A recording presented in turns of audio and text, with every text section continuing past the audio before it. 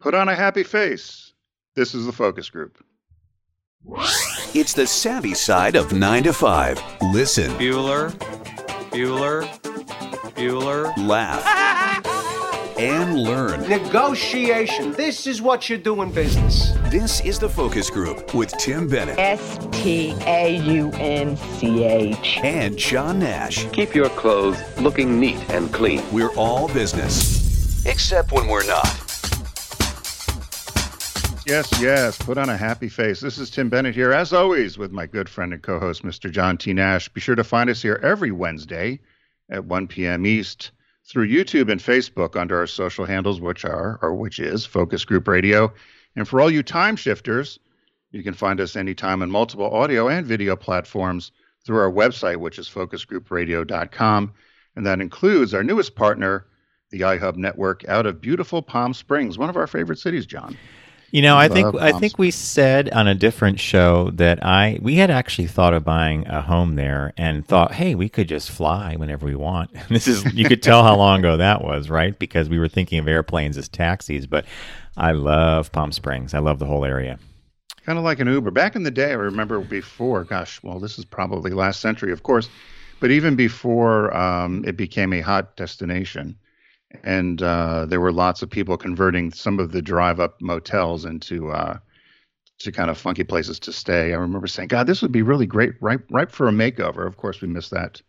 Well, lots of people, if you're new to the show, John and I are constantly, things we missed, right, John? That's another thing we missed. Yeah, we missed although I will say one of our favorite, you were doing a photo shoot for the Tribeca. And I learned a few things that weekend, and we met up in Palm Springs, and the Century, I don't think it's around anymore. What is it? The Century Palms. It was one of those that Palm's dead. Classic 50s style motels around the pool. And your car had something called, it was a peel-off paint job because it was for photo shoots. What was the name of that thing again? Peel coat? Yeah. It was like a vinyl thing that they put on just for photo shoots, and you drove up. We met these guys from Boston who hung around the pool with us. We could not stop laughing all weekend. Our faces hurt so much because these guys were utterly hilarious. Everything that happened with them. We still to this day talk about it. So the Springs, yes. iHub Network. That would have been one of the trips to have kept a journal because they were quite the characters. Hey, so for those of you that are new to the focus group, even if you found us through some of the other podcast links or show links, the show's divided into two sections.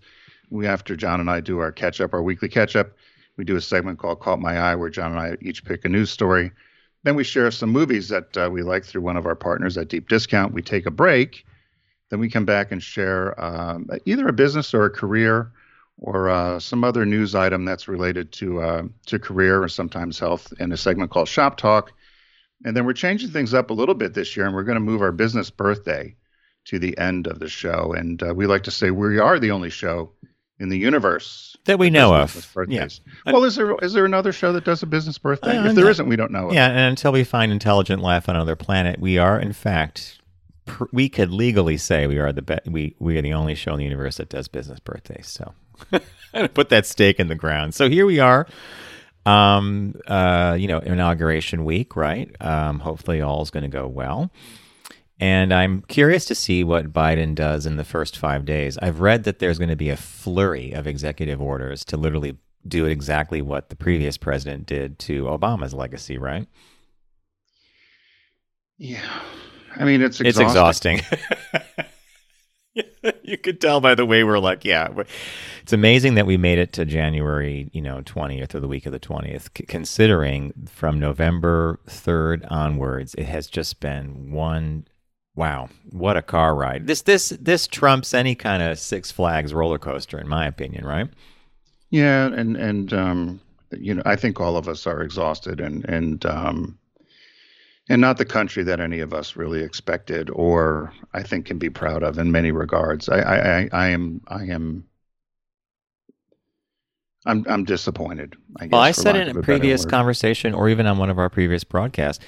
We turned on the BBC recently in the car just to get the European perspective. And over in the United States, the nation's capital was breached by rioters carrying flags. I mean, and when you hear it come from a different country, and they're just kind of like reporting on the news. It sounds like, what are we? Sounds like Belarus. Sounds like something to hear in Belarus or Uzbekistan or something, and we'd be like, oh, those poor people can't control them, can't control the population or don't understand democracy, and so, of course, we really have no standing to talk about our will and our morality. But we'll see what happens. It's hopefully people will be held accountable. I think anyone who breached the Capitol should get 20 years minimum, and or quite frankly, I think they should go to Guantanamo. Oh, that's harsh. I'll put them down there. That's harsh. What's that? That's very harsh. Why is that harsh? I would just put some of them in a modern clothing store and say, okay, camo has been replaced by corduroy. Whatever. Let's keep it light. Let's keep it light for everybody. Yeah. So did you, have you, I know what I wanted to tell you. I started watching something, which it's very kind of inside New York, I guess, on Netflix. It was, Fran Lebowitz. Yes. Have you started watching that? Yes. We've only watched a few because we realized that once we watch it, we've watched it. So we've decided to play them out slowly, but I find them to be hilarious, and it's incredibly New York. It's very inside New York prior to COVID-19, I would say. So, but it's a good show. I like it so far, and she's very much a New York fixture, isn't she?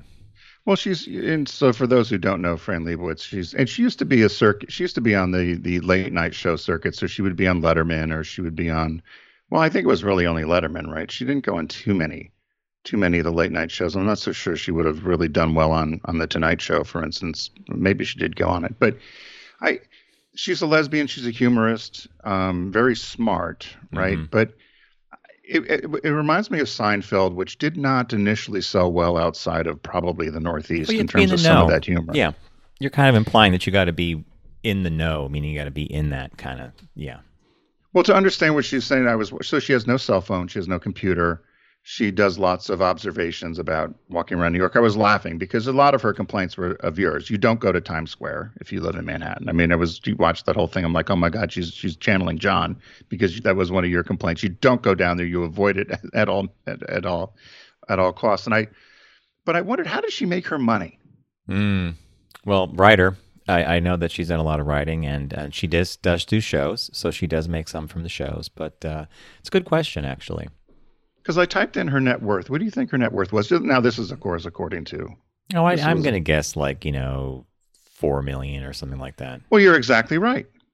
Her net worth, it said she was worth $4 million. And I thought, well, how did she get $4 million? And they said, some of her books and writings. And I thought, well, she could live probably on that in Manhattan. But she doesn't appear to be working too hard.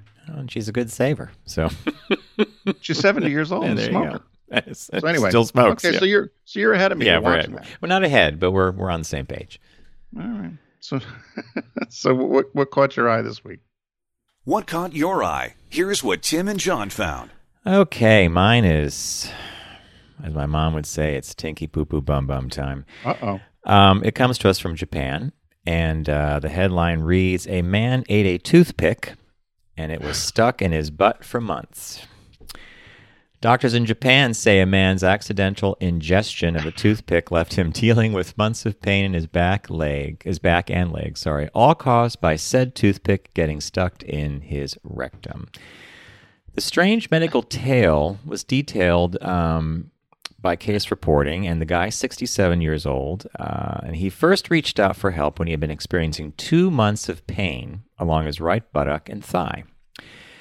MRI scans suggested that the source of this pain was stenosis around the lower back, a condition where the spaces within our spine begin to narrow. This narrowing can then pinch the surrounding nerves, leading to painful or numbing sensations. Though stenosis can be managed conservatively with drugs and physical therapy, the doctors operated to surgerize. When they performed a CT scan on the man just before the operation, though, they found a surprise in his rectum, a 7-centimeter-long rod, eventually determined to be a toothpick that the man had accidentally swallowed. 6 days after the find, the man's pain in his right leg quickly got worse, prompting doctors to remove the toothpick from its hiding place as soon as possible. Thankfully, after they did, the pain went away and hasn't come back since. So the curiosity point for me is, how did the toothpick, right, get into, right? Well, did he chew? This is what I'm wondering. So that was my question to you: is how the heck did he swallow a toothpick? Did he chew? Because if you're chewing, I don't know. unless he thought it was a fish bone. This to me, do you know how many things it had to go through? Do you know how many things it had to do to get down and out? Well, here's the other thing. My first question to you is, where did you find this? Do you remember where you found this? This is on CNN. This was on CNN. And I missed it. Yeah, well, it was not I clipped this about a week ago, and that a deep dive. Yeah. So I'll just finish by saying the doctors, but it's not unheard of for a hardier material like an animal bone to make its way down through the body, but once it's introduced. But the doctors theorized that the pointy end of the toothpick had ended up right next to one particular branch of nerves in the spinal cord. He might never have known this problem existed had that not happened. But still, I'm still like, how it got there. It reminds me of that absolutely fabulous episode where Adina goes into the hospital and for a toe problem, and they pull out a acupuncture needle from her toe, and she's like, "That was from my head," and you're like, "What did it spear on the way down?" Right? So the stomach acid, I guess, does not. I would have thought the stomach acid might have chewed this thing up, huh? I would have thought the same. It's wood. I thought that wood would never survive. I'm guessing maybe it was a piece of sushi or something that was rolled up that thing was in that he swallowed and didn't realize that somehow he ate it and chewed it and the toothpick went down and boom, there you go. So that was what caught my eye. Wow. That would have caught my eye too. I mean, that's a pretty good one. Well, I can't top that. Usually you do. Mine today is from, I was, as we get older, this is such a stereotype of people say they read the obits. And so I was reading the Philadelphia Inquirer, and this one stuck out to me only because I know the family name. So the guy's name is Bernard Spain. And in Philadelphia, there was a whole chain of these Hallmark stores owned by the Spain family, and they'd given an awful lot of money in philanthropy to the start of the American Jewish Museum, the Philadelphia Orchestra, some of the schools, and they were very, very philanthropic within the Philadelphia area. So the family name is well known. And I always thought, gosh, they made all this money selling cards. I can't believe there was that much money in the Hallmark in the card business. In the card business. So I his picture popped up. He passed away last week. He's 86 years old. And I started reading, and the first headline is, although he was a very successful retailer and founded this popular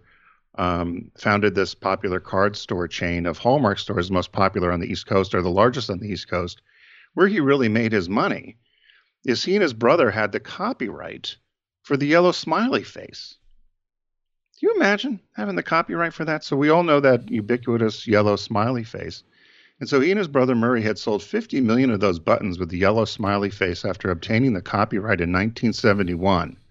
They said although the original symbol was designed by someone else, he added the slogan, "Have a happy day," and then copyrighted the revised mark, which he printed and then sold it on pins and countless other products, from posters to pajamas. He then later leased it or gave Walmart permission to use the mark as well. And then it was sold, globally. And his daughter said he was always ahead of the curve. And with that additional dollars, he opened up something called Dollar Express and ended up in the 90s selling Dollar Express to a group of stores we know as Dollar Tree for $300 million. Oh, my God. An empire based on a smile. Did you have one of those buttons? Yeah, sure. I thought every kid did. I mean, it's like it was such a wow, have a happy day. So I just thought it was one of those things, because you see people now. You could just imagine if you look at him, he just looks like a regular old kind of business guy, and you thought, here's this guy wandering around Philly, and you just never know, right? So here's somebody, all this wealth, and no idea you'd see him walking on the street knowing that this guy's $100 million, $200 million, $300 million by doing the little smiley face. Another thing we missed. Have a happy day. Tim's not happy when he misses something like this, I tell you. Have a happy day. So that was that's what caught my eye. But I do give the family kudos for really being philanthropic and giving a lot of the money to worthy causes, particularly around the Philadelphia area. So kudos for them. But Yeah, Mr. Spain, he passed away, and that was in his obit. But that's I what like stuck out this. to me, It's a the fun smiley face. caught my eye. It's a good one. Yeah. So, hey, many of you know that Deep Discount's a partner of ours here on the Focus Group.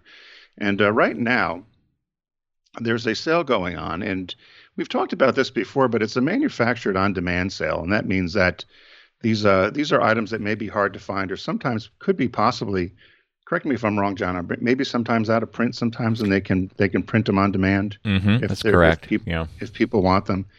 And so there's all kinds of great, the whole array of different types of DVDs and Blu-ray items there. And I had gone through and found something that just made me smile. But before I share what I found, John, what did you find for your manufactured on-demand? You're going to love this. You're going to love it. I'm surprised you didn't see it, or you saw it and you decide you're going to let me see it. It's called Go Crazy. Oh my God, I did see that. It stars Hedda Lettuce. Hedda Lettuce? Yes.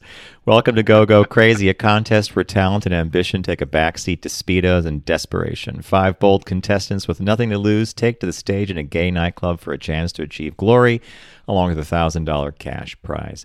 And it features starring iconic drag comedian Hedda Lettuce, gay adult film star Jake Steele, and some sexy Broadway actors. Go Crazy is a hilarious, outrageous mockumentary. So I saw this and I was like, oh my God, this needs to be seen by me. Because I have a thing about Go-Go Boys. So,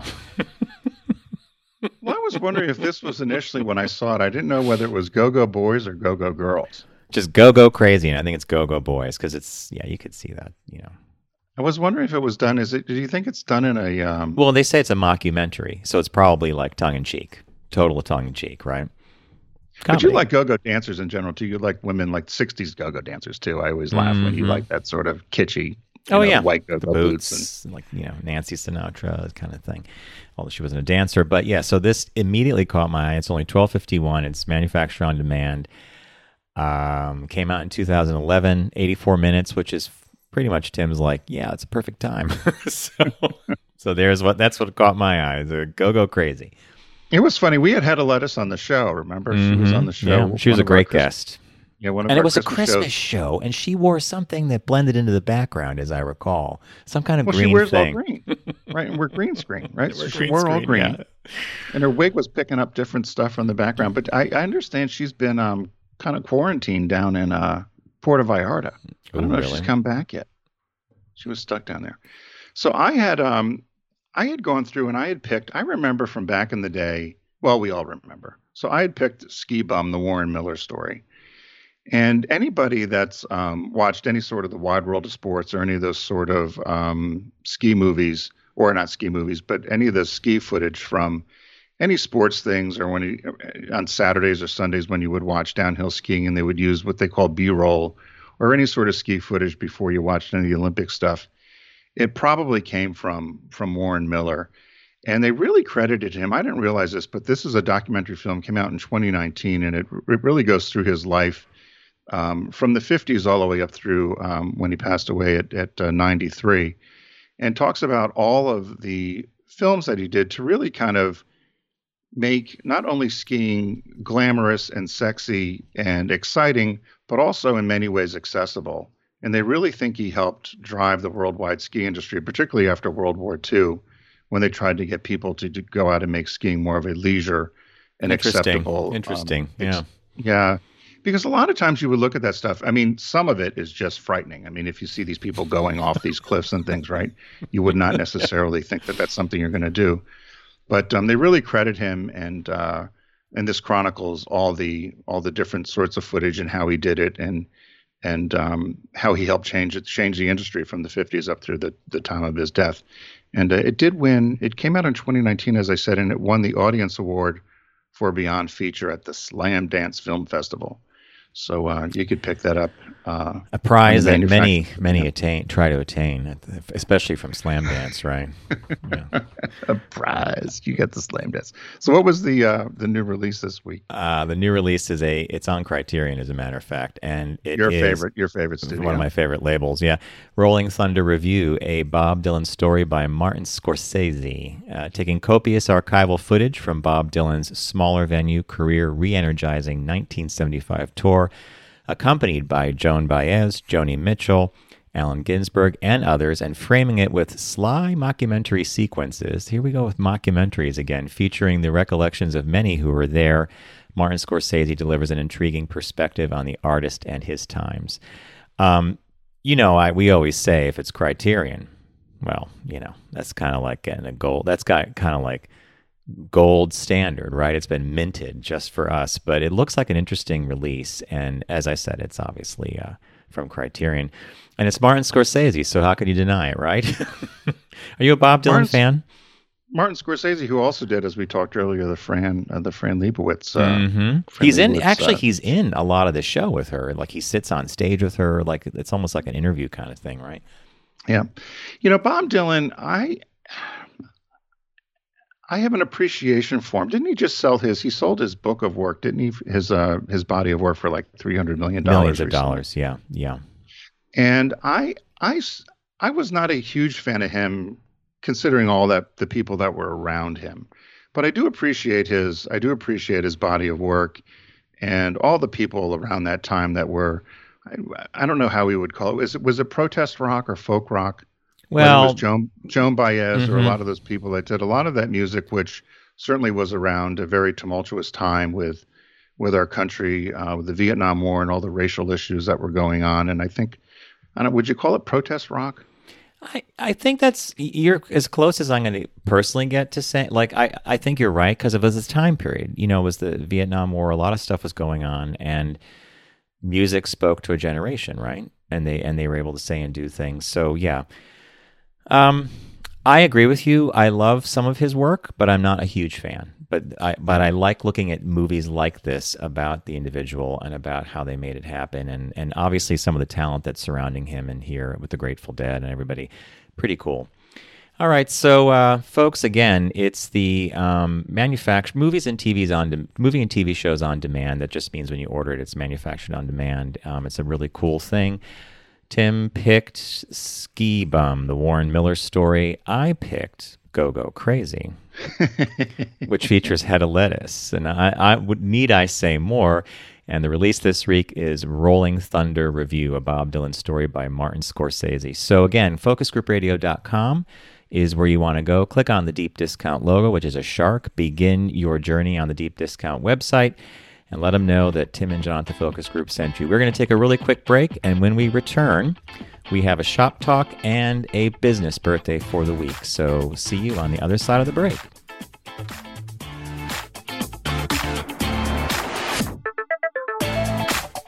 You're listening to the Focus Group with Tim and John. Learn more at focusgroupradio.com.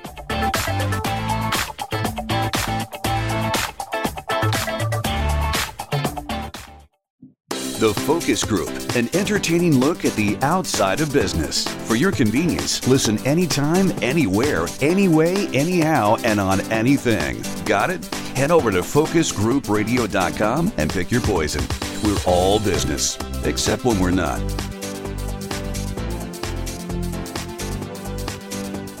Hey, welcome back to the Focus Group. Tim Bennett here, as always, with my good friend and co-host, Mr. John T. Nash. How are you, Mr. Nash? Doing good. Doing good. Hey, before we get to our shop talk, I have a quick question for you. Have you been, on Sunday nights now, they brought back one of my favorite game shows. Oh. Who Wants to Be a Millionaire? Jane Lynch. Yes, we've been... I'm not sure she's as funny as the British woman who used to do the original You Are the Weaslink. But Jane's certainly they've got good. Jimmy Kimmel doing it now. Oh, do they? Yeah. And it's celebrities are doing it now. But I like the show. And so you're not watching it a little bit. Not regularly, but I always enjoy the show because it's the closest thing to me that I would say Jeopardy was like. There is a certain amount of knowledge you have to have. And, sometimes I scream at the TV like, you should know this. Have you been watching the Jeopardy since? Yes. Since they've been trying out the new host? What do you think? Ken Jennings did a good job. One of the things I'm most fascinated by watching anybody else but Alex Trebek host Jeopardy is he knew the pace of that show so well that he knew exactly when he could vamp a bit, or like if they didn't get the right answer, he'll say, oh, we were looking for the tutors, whatever the thing is. Right. But he had a kind of a gentle school marmy way of like school marmy of getting in the right answer and not being insulting, but just saying, "Oh, we were looking for, salmon or whatever Oh. And I think Ken Jennings did a pretty good job. But again, I assume that Alex Trebek's grace with how he did this was just the fact that he knew the show so well, the ownership of the show, right? He just knew. And he knew how to frame the guests and the contestants correctly. So yeah, I'll keep watching. We're going to keep watching because I still like the show. Well, I bring up I bring up Who Wants to Be a Millionaire because I laughed because our shop talk today, 10 British slang terms to adapt the next time you travel. Actually, one of the questions on Who Wants to Be a Millionaire, it was included in this shop talk, which I think is hilarious. So, as this had popped up on one of my travel blogs that I follow, and essentially it was saying that people are anticipating that we'll get to travel again someday. And so they brought up that if when we get to travel overseas and we get to go to Europe or to the UK again, that these were just 10 fun British slang terms that they thought we should adopt the next time we travel. If we went to the UK, we could use and drop in and make us feel like we were locals, or we can use them back here in the States, John, and make you feel like you were a little more worldly, or pretentious, or pretentious. And so I read through some of these. We're going to share the 10 of them with you. I just didn't, as a scan before we go through them. Did you know any of these before you read through them, or were all these new to you? These 10? I knew about 4. Oh, you did? Okay, yeah. So you're better than I was. I did not. I knew about 2 of them. So why don't we start off? What was the first one? The first one is called budge up. Let's budge up. So it refers to it says public transportation is a big deal in the UK, especially in the cities. From the tube to double-decker buses, black cabs to Ubers, you can find a ride anywhere. But it can get crowded. So if you don't take up more space than you need, otherwise a fellow passenger may growl at you to budge up. So that means slide over. That's what I took from that, right? Budge up, slide over. So that's the first one. Budge up. Yeah, I was like, move over. But I don't know if we ever say that. So when you get on a subway in New York, do you ever say that to somebody, budge up? You would never say move over or anything, do you? You just kind of look at someone, they move over. Give them the dirty look, or you stand in front of them with their, sometimes people put a bag on the seat next to them and you just stand there and you stare at the bag until they move it or they don't move it. And they're like, and you don't want to get into you don't want to budge up. You don't say budge up in the New York City subways. Yeah. The second one is many of us do this. If you're, in particular when you were kids, if you wanted to get into the front seat, you would yell, shotgun, or you would yell dibs if you wanted to be in the front seat as a passenger. But in the UK, you yell bagsy. So if a friend picks you up and you want to get into the front, the equivalent of, shotgun or dibs, I get dibs, is bagsy. So I never heard of that. Neither did I. And I laughed at this thinking, if you're a kid, like the example Bagsy. You just gave, and you just jumped over the seat, bagsy, Bagsy. I just think you get a look. Now, this next word, I think we all know. You certainly knew this one, right? Yep. All right, it's called twee, Twee, a quaint little word to accurately describe something quaint and little. In the UK, you're likely to see many things that are twee. Houses, shops, lanes, cakes, also twee. Even the word twee is, twee. So, what a twee little house. What a twee little bag you have there. So, yeah, it's a funny word. I don't think I'd be using that myself. But when in Rome, right? Yeah, I might surprise a Brit by using the word twee and probably get a raised eyebrow and, oh, you're Medigan. Twee is a twee little house. A twee. It's a twee little, yeah. This one, when I heard it, I thought one thing, and then when I read what the explanation was, it's not what so chuffed. Now, I initially thought chuffed meant, you're chuffed, you're upset about something, whatever. But in slang, it's actually you're quite happy, or it's slang for pleased. So if you're chuffed about something, it's actually slang for being pleased or slightly surprised. As in, she's chuffed to see a choice between strawberry or blackberry jam. In other words, the person is actually quite happy with their discovery. So they're chuffed about it. But I thought it sounded to me like being chuffed would be kind of put off or being upset. Didn't you think that when you heard chuffed? I did too. When I read the description, it did surprise me that it meant it was a pleasant surprise for someone. Oh, I'm chuffed. Right. They offer 2 types of tea. I'm chuffed. Maybe if I did it in a very sing-songy kind of fake British fun way, but if it was like they only offer, then you would say chuffed might not or I be would good. Chuff off.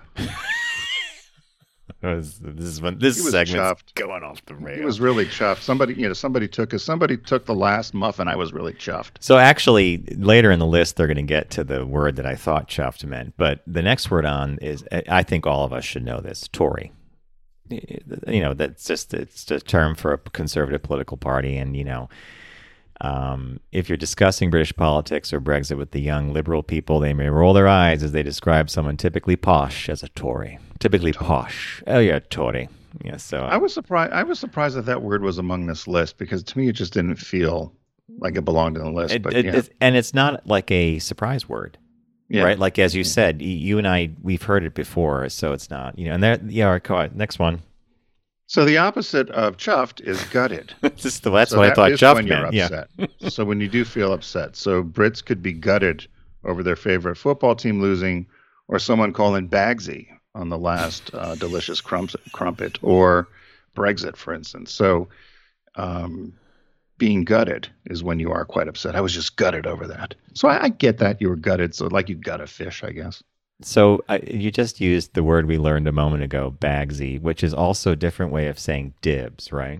Dibs, right. Calling dibs on something. So I love the way the article does this referential thing where I actually had to scroll back and figure out what the word Bagsy. I was like, did we just learn Bagsy? That's dibs. Because I remember it was the front seat the whole bit. This next one, I think most people should know. They've probably heard it in TV or movies, knackered. Knackered. After all your touring, you're likely to feel exhausted. When you have to turn down a night at the pub with your new British friends, tell them you're too knackered from exploring. That will fully explain how tired you are.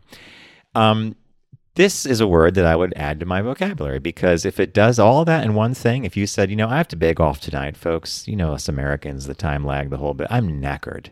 Oh, all right, we'll see you in the morning. So this was the word that was on Who Wants to Be a Millionaire. This was the one? Yeah, and so the celebrity was Karamo from Queer Eye, and the other guy Burke, and they didn't know what this was. So they were trying to find the British slang, and just as dumb luck, their phone-a-friend was a Brit. So their lifeline, one of their lifelines. Right, so their one of their lifelines with their phone-a-friend was a Brit. And in typical British fashion, almost missed the 30 seconds of the reading with all the language they were putting. It was almost, I know exactly what this is. And I was like, and it was almost like, because you got to get it in 30 seconds. And said it was knackered. And I laughed because I thought, oh gosh, we're going to be doing this on the show on Wednesday.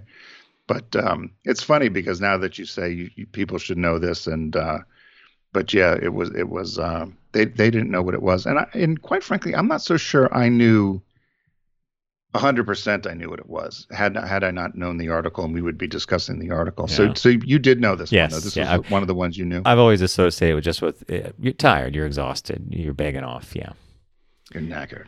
So the other one, cheesed off. This one, which implies red hot anger. So to me, it was kind of like, I guess, being pissed off.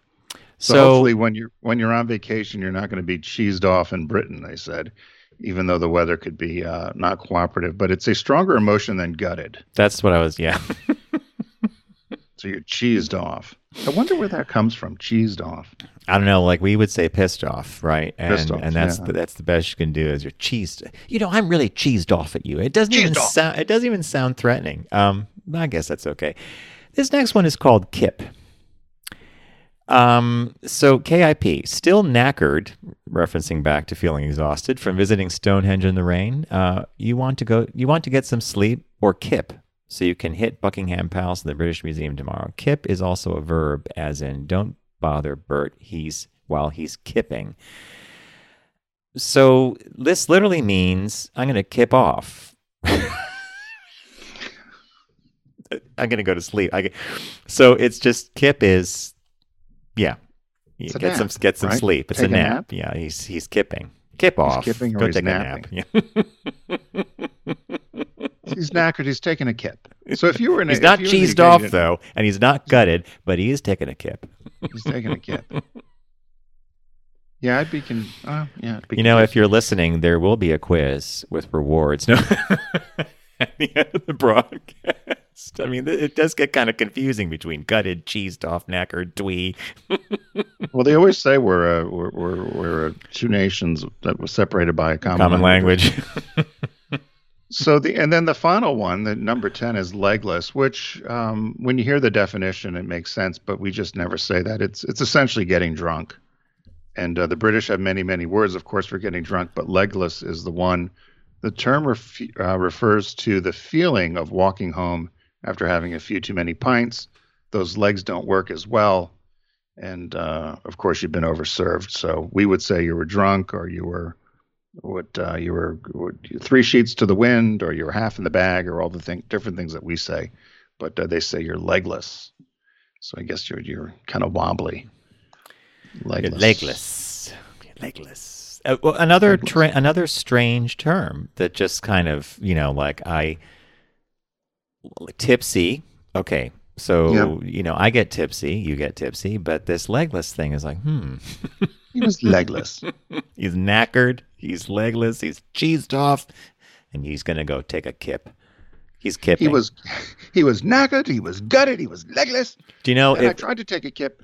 If we were back in high school, one of our teachers would have definitely forced us to use every phrase we just learned in a 3-sentence or 4-sentence paragraph. They would have made it harder by doing it in 2-sentence. Could you imagine? I think maybe Johnson would have done that to us. Could you imagine a teacher that would have said, "Okay, now you've got all these, I want you to use them accurately." in 3 sentences, you and I would be sitting there. Okay, he was gutted, he was knackered, or incorporate in some sort of ridiculous essay you had to write. Right?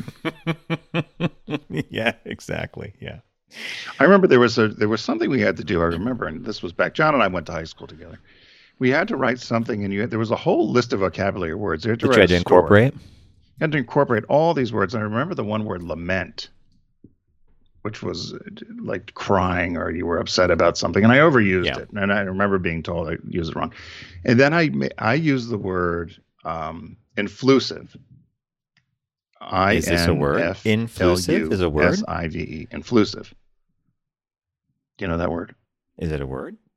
Well, see, I thought so. So I was told it wasn't a word. And there's inclusive. I'm looking up influsive. Are you thinking that someone was like, is it? So the word was circled, and Johnson or somebody told me the word did not exist. They said it certainly did. Somebody who was influential was influsive. And he looked at me. I still remember him looking at me. I can remember. You're kidding, right? I said, no, it's influsive. And I remember him laughing or whatever. And I was convinced that there was such a word. And he said, no, that would be influential. I said, well, it should be a word. It's shorter and it makes more sense to be influsive. So I don't know why that stuck in my head, but it's funny because you were the same way. Is influsive a word? And that's what is influsive a word? I said, yes. He goes, explain it to me. I said, somebody who's very, he was always able to get everybody to do what they wanted to do. He was very influsive. He goes, well, that's influential. I said, well, it's influsive. We'll leave it at that. I mean, time for the business birthday. Everyone does celebrity birthday greetings, but the Focus Group is the only show in the universe that celebrates business birthdays. You should have seen your face. If you're watching on the video, is that a word? You're thinking there's no possible way. Then it came up with a word I don't know. Sounds a walking dictionary for those of you who don't. That's true. So, happy birthday, Julia Morgan. She was born today, January 20th, 1872. She died at 85 in 1957. She was an American architect and engineer. She designed more than 700 buildings in California during a very long and prolific career. And she's one of these people that I dug and dug and dug. And she had popped up, and I was trying to figure out what her claim to fame was, and there's not an awful lot personally written about her, and she was very independent and very quiet about her personal life. And yet, so some of the buildings you sent as examples for us to put on the video are not exactly unknown. So I'll let you continue, but that's surprising you didn't find more generally written about her. Yeah, so she was, as I said, she was a very, very private person. She had no personal life that they have any sort of document on. No romance, no relationships, never married. And they've tried. They said historians have tried to find out more about her, and through relatives. And one of the final things she said before she died was, she said, "My buildings will be my legacy. They'll speak for me long after I'm gone." But but as you said, John, she was very well known for her work. And so when she graduated high school, she ended up going to Berkeley, and she was the only woman in many of the engineering, math, and science classes. And she had a real interest, and obviously she stuck out. This is the late 1800s. They didn't like the fact that she was in these classes, but they didn't know how to handle her. So one of the men, one of the professors at Berkeley, had encouraged her to go over to the School of Beaux-Arts school in France, and they would not accept women. But there were a group of feminists. Just hit the pause button. It almost sounds like another planet, right? Like we're talking about 18. Well, she's born in 1872. We're probably talking about almost the turn of the century. So you couldn't be a woman architect or engineer, and the French were like, no, only men. Anyway, I'm sorry. Go ahead. No, you're exactly right. So there were a group of French women. They were known as Bohemians. I won't try to butcher the French. But at the Beaux-Arts school, and they only would accept men. And so she tried 3 different times to get in to pass the test. And she had, so she was viewed as a feminist and a rabble-rouser and so forth. And she ended up, the 3rd time she tried, she was 13 out of 360 people. So she did that well on the test, and they couldn't do anything but let her in. So she was the very first woman accepted to the I'm not even going to be able to say the name, but it's the Beaux-Arts program. The Académie des Beaux-Arts, Paris. Yeah. L'École Nationale Supérieure, blah, blah, blah. She will be an inclusive member of our She was inclusive. So she gets in there. She comes back to the States, and she gets a job in an architecture firm in San Francisco. And they put her on some projects working for the master plan for the University of California system to try to develop buildings. And they say she's going to do some decorative stuff or whatever. And she ends up coming up with this idea. She was an excellent draftsman. And they said they really liked using her to do a lot of the work because they could pay her nothing as a woman, essentially. How insulting. I mean, and this was par for the course back then. We look at it now and we say, that's gross. But all right. So she was the first woman to obtain an architecture license in California. And she had come up with, so as she was working to do this work on the university system, and then she did some work with the Fairmount Hotel through this architectural firm, she had worked on reinforced concrete. So she figured out that reinforced concrete could be used in construction, which lo and behold, remember the huge earthquake in San Francisco, her building survived. And so during the 1906 San Francisco earthquakes, whatever, and so she kind of became famous. She went out and started her own architecture firm in 1907, and then she had become very famous for her arts and crafts style. She did the Hearst Castle.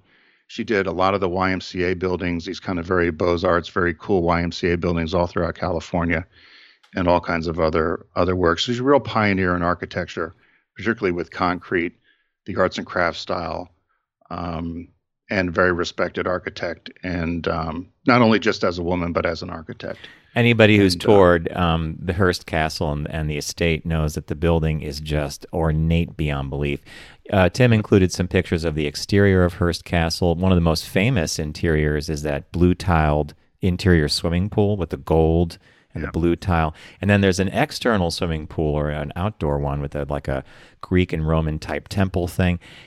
Amazing work, and I'm guessing that a lot of her buildings still survive dotted throughout Southern California, Northern California, right? Yep. Yeah, no, a lot of her properties still stand. She was, to this day, and that's what she said, my buildings will speak for themselves. And she was the very first woman to receive the American Institute of Architects Award in 2014. She's won countless awards, not only as a female, the first female, but also just as in architecture. And so she's somebody to be celebrated. Again, somebody probably many people don't know, Julia Morgan. Happy birthday! But another great business birthday here for us to celebrate. Kind of wish that the 2014 award that she was given, that she received when she was alive before her death in 1957. That would have been a very nice affirming thing to say. You know that thing where we weren't going to pay you back in the day? Well, now we're going to reward you, and you did some great work. That's a cool business birthday. I like that one a lot. Well, I figured you would, and it's one of those things. I guess you can't imagine. They said she never asked for money. She would never ask, even when she was running low and she had her own firm.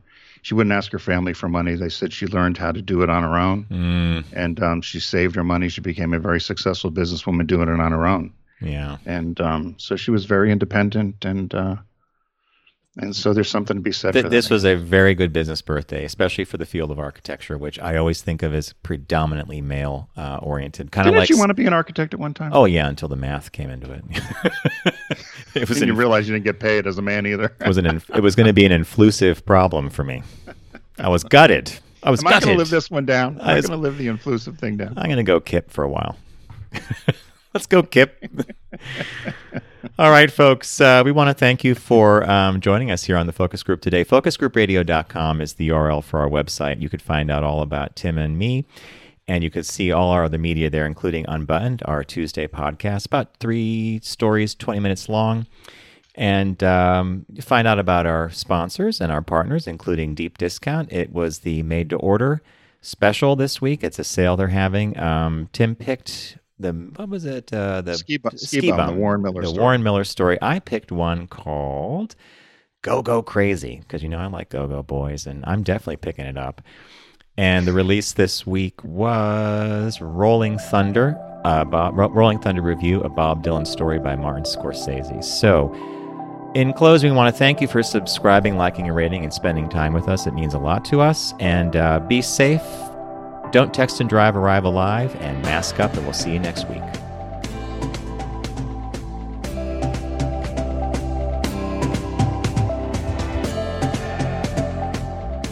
It's The Focus Group with Tim Bennett and John Nash. Accessible on all platforms. Subscribe, like, and rate us on your platform of choice. Learn more at FocusGroupRadio.com. That was a stunning focus group.